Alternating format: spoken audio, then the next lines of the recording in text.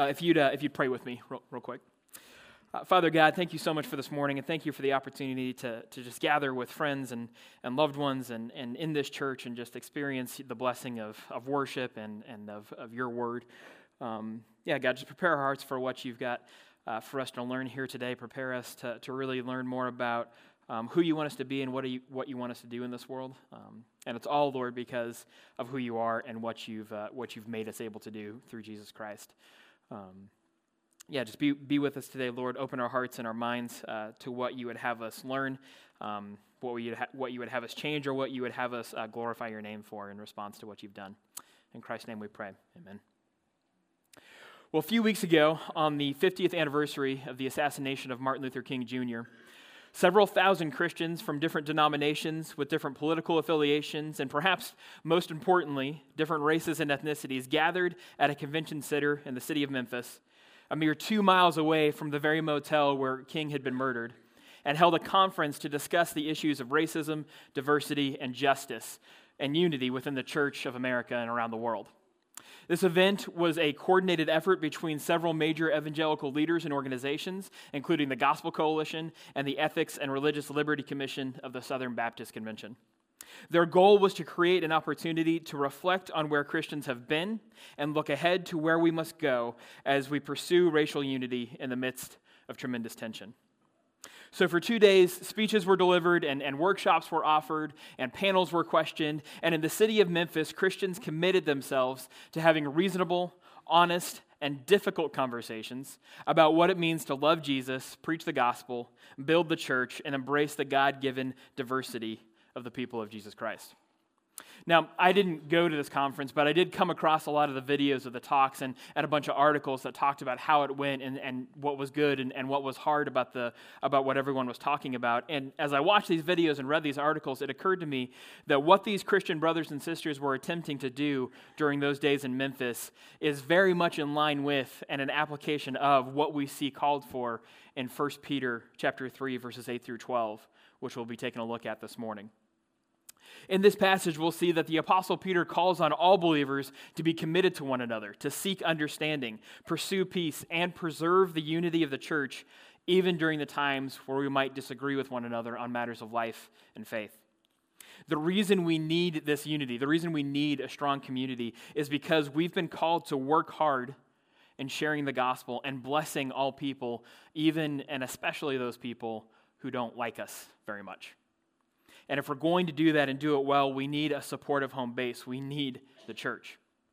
We may not share all the differences and struggles and experiences of the Christians that gathered in Memphis that day.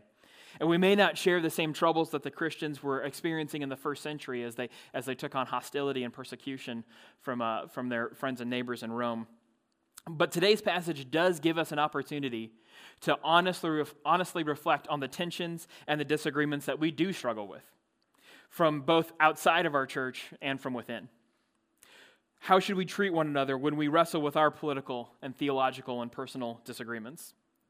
When this world looks at the church at large, or specifically when the Manhattan community looks at this church, will they see people who are committed to unity or division? Will they see people who value grace or anger?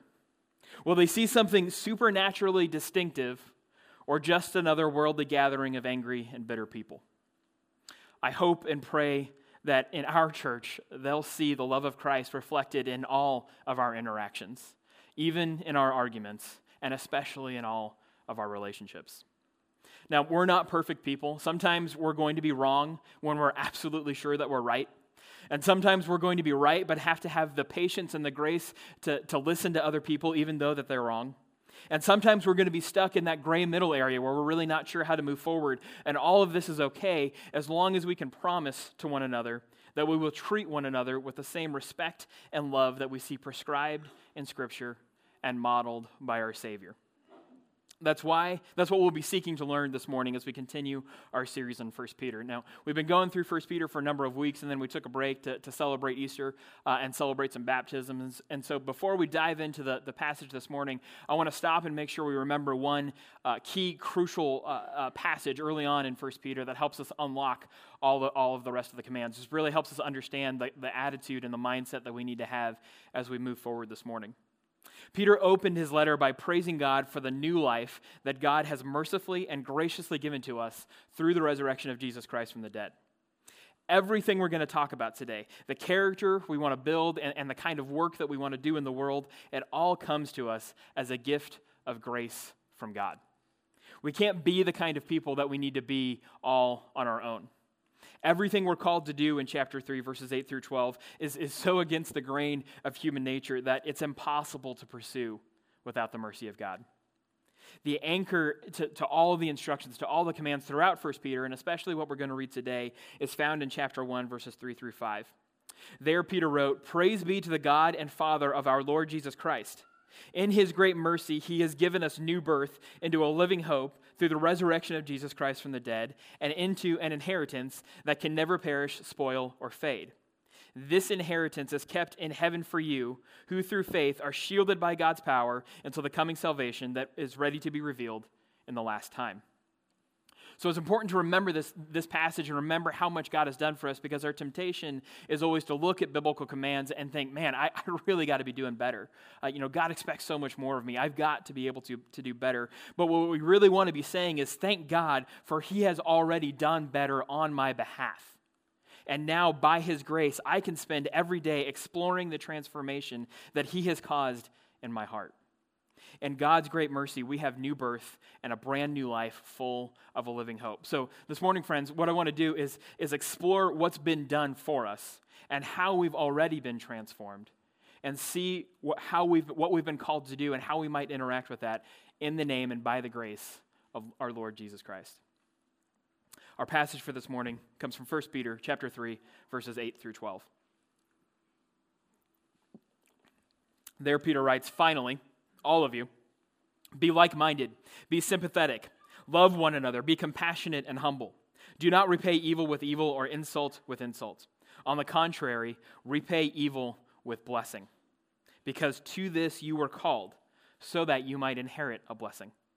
For whoever would love life and see good days must keep their tongue from evil and their lips from deceitful speech. They must turn from evil and do good. They must seek peace and pursue it. For the eyes of the Lord are on the righteous, and his ears are attentive to their prayer. But the face of the Lord is against those who do evil." Be like-minded, be sympathetic, be loving with one another, be compassionate and humble. They're 5 fairly simple, straightforward commands that biblical scholar Karen Jobe describes as the qualities of Christian character needed to sustain the Christian community as it responds rightly to the hostility of an unbelieving society. Let me say that again. These are the qualities, or the essential qualities of Christian character needed to sustain the Christian community as it responds rightly to the hostility of an unbelieving society. In other words, this passage describes the kind of people we need to be in order to get done the kind of things that we want to get done, that we've been called to do. This is the kind of character God expects of us as individuals and as a church to be learning and developing in our lives so that we can join him in his redemptive work in the world. I like the way that the Message, the Bible that was edited by Eugene Peterson, translates verse 8. He says, summing up, so on the basis of everything we've talked about, summing up, be agreeable, be sympathetic, be loving, be compassionate, be humble. That goes for all of you, no exceptions. Uh-oh. All of you, no exceptions. We are all, without exception, commanded to pursue this sort of character. There is not a single trait on this list that Peter says can be skipped or ignored. Be like-minded, sympathetic, loving, compassionate, and humble. That's a little daunting, right? You should start to see why I called our attention back to chapter 1, verses 3 through 5 at the beginning of this. Because you've got to remember that we're not commanded to simply just do better. God's not wagging his finger at you or tapping his feet in heaven waiting for you to get better. But we're to remember that God has already done what needs to be done so that we can be better. through Christ, and so we're figuring out how to tap into that transformation. What Peter's asking us to do is really explore what Christ has done in our lives and become more Christ-like as we do. But if you don't remember that, if you don't remember that crucial foundation, you'll turn all this into legalism. It'll start dragging you down, and I don't want you to do that this morning. So let's take a quick look at these 5 essential character qualities that Peter says we all need to be working on and establishing and practicing in our lives. The first of these qualities is he says we need to be like-minded. Now that's a terribly ambiguous little phrase, isn't it? Peter lists it with no additional explanation, which leads us to believe that it was probably a word or a phrase that would have been common teaching in the first century church, and perhaps these people had already heard about it and knew kind of in their mind already knew what that phrase meant. And a quick survey of the New Testament would reveal that like-mindedness was indeed a hallmark teaching of the early church. In fact, in John 17, Jesus himself prays for his followers that they would have a relationship as close as Jesus has with the Father and the Spirit. If you flip over to Acts 4:32, you'll see that it says all the believers in the church were of one heart and of one mind. And in 1 Corinthians chapter 1, verse 10, Paul too calls for unity and like-mindedness in the church. He says, I appeal to you, brothers and sisters, in the name of the Lord Jesus Christ, that all of you agree with one another in what you say, and that there will be no divisions among you, but that you be perfectly united in mind and thought. So an essential characteristic of the Christian life and community is that we're to strive to be like-minded. Now, I've seen other translations use the word harmonious here, and I really like that because harmonies are made up of different sounds or voices that all come together to create melodies that play the same song. And that's a great picture of what it means to be like-minded. But when we think about it that way, we want to remember that harmonies are not made by playing the same note. In the same way, like-mindedness isn't achieved through absolute uniformity in every single little thing. What Peter's really after here is a like-mindedness in our faith and belief in Christ. The mind that we're supposed to grow to be more like is not our own and not our friends. It's not our favorite pastors or writers or theologians. The mind that we want to be more like is the mind of Christ. What we want to grow to do is think more like Jesus and act more like Jesus and let what he taught really inform the way that we act and live in the world. The goal of like-mindedness is not to create uniformity or diminish diversity. Instead, we want to bring all of our diversity, our different ways of reading and interpreting Scripture, our different culture and traditions, our different doctrines and beliefs. We want to bring all of that and lay it at the feet of Jesus. Some things will then need to change. Some things might then need to be cut away, and some things, perhaps some surprising things, will actually end up being able to glorify God in ways that we never expected. We'll figure all of this out together as a church through our common commitment to what God has revealed in Scripture and our faith in Jesus Christ. Now, like-mindedness, of course, gets tricky because we don't always agree on things like theology or things that we encounter in life. And Peter, of all people, knew this. If you know anything about Peter's life, you'll know that he was constantly getting his theology corrected throughout Scripture. And so, which is why he goes on to say that our commitment to like-mindedness needs to be supported by the next 4 character qualities in this passage, starting with sympathy.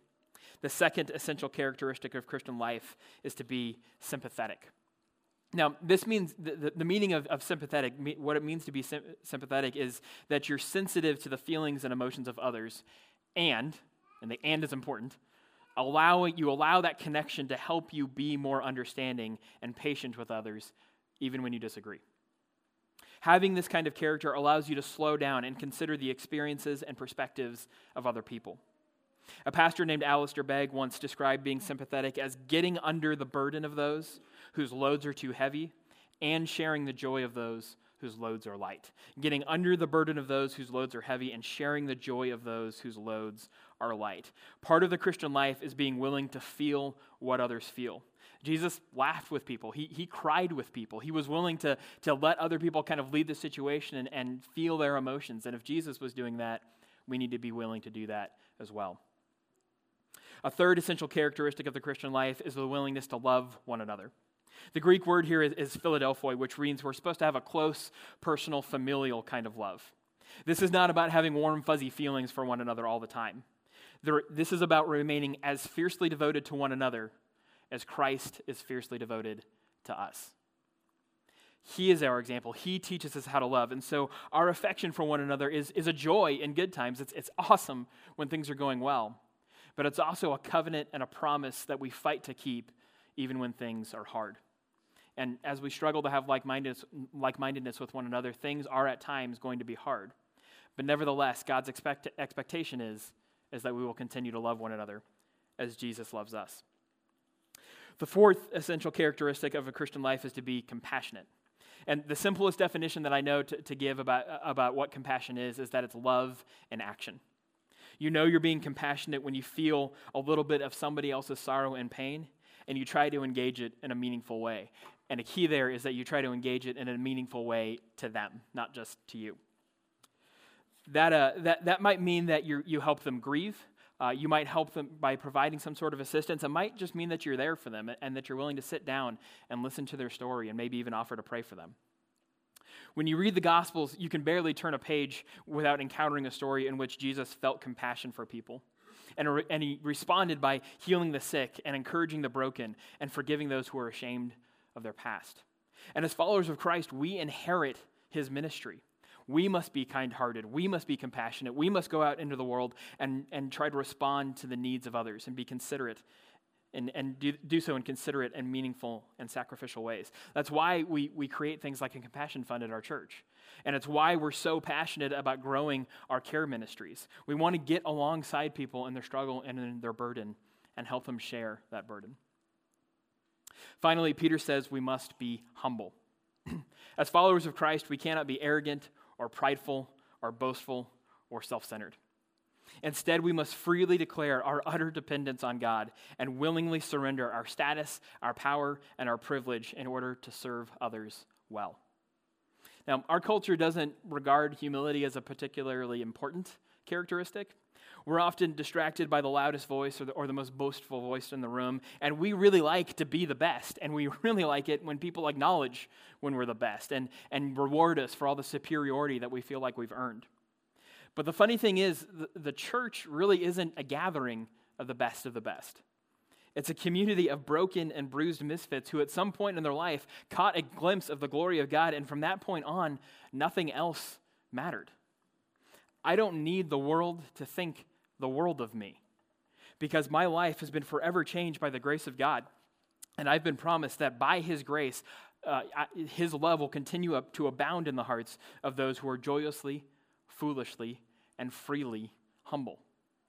I don't need the world to look at me and say, well done. I want God to look at me and say, well done. Be like-minded, be sympathetic, be loving, be compassionate, and be humble. We are all, without expectation, commanded to pursue and cultivate this kind of character. And as we grow into this kind of a person and this kind of a community, we become better followers and better family. Better followers of Christ, because these are all Christ-like traits. Christ did all of these things perfectly. He was perfectly like-minded with the Father and the Spirit, sympathetic to our struggles, abounding in love, overwhelmingly compassionate, and so humble that he gave up heaven in order to get close to you and to me and to save us from our sins. And we become a better family because these traits bring us together and lead us to care for one another and unite us as adopted sons and daughters of the living God. So a simple question that I have for you all this morning is, if this is our standard, how are we doing? How are you doing when you think about these traits? Did the Holy Spirit start tugging on your heart as we talked about any one of those in particular? Do you think that there is evidence of these traits in your life and in our church? Are you at peace with the people in your life group or your Bible studies? Is there a relationship with someone in this room that needs repair? Do you seek ways to serve one another? Are you aware of the needs of the people on your left or on your right? Or, and this one's sometimes even harder, are you willing to share your needs with this church so that we can better understand how we might serve you? How are we doing? And by God's grace, how might we do better? I guarantee you there are people in this church, there are the pastoral staff and the elders and lay leaders and just people in this church that want to know how we can love one another better. And we don't want to hide our conflict. We don't want our disagreements to grow in our hearts and never be voiced so we can attend to uncared for wounds. The bottom line is that our character matters. The kind of people that we are is important to God, and so it should be important to us as well. Now, the reason character is so important is not only because it makes us better followers of Christ, and not only because it makes us a better church community, but because it also helps us prepare for the difficult work that Peter says that we're called to in verse 9. He says, "Do not repay evil with evil or insult with insult, but on the contrary, repay evil with blessing, because to this you were called, so that you may inherit a blessing." So why is it so important for the church to be such a strong, supportive community? It's because all of us, individually and as a body, are called to take on the incredibly hard task of actively and intentionally loving people who do not love us. We're to actively and intentionally love people who do not always love us back. This is one of the Savior's most revolutionary, world-changing, counter-cultural teachings. We don't just love the people who love us, and we do not just avoid the people who hate us. We absorb evil and insults that are thrown at us, and in return, we bless. As followers of Jesus Christ, we must sacrifice the right of retaliation and lay it at the feet of Jesus Christ. As followers of Jesus Christ, we must sacrifice the right of retaliation and lay it at the foot of the cross. To love an enemy means to act rightly toward them, according to what God says is how we act rightly. And that doesn't necessarily mean that you're going to have a deep, emotional, like Disney-like love for your enemy. That's not what Peter's asking for here. Blessing our adversaries has a lot more to do with resisting the temptation to fight back against evil with evil and viciousness of our own, and instead respond with grace, the way that Jesus did. When we bless our enemies, we break a cycle of evil that they have started. It may have started with them, but we're going to make it stop with us, or at least not continue through us. Now, this is a really hard thing to do, but it ends up being one of the most powerful and life-changing ways that we can share the gospel with the world.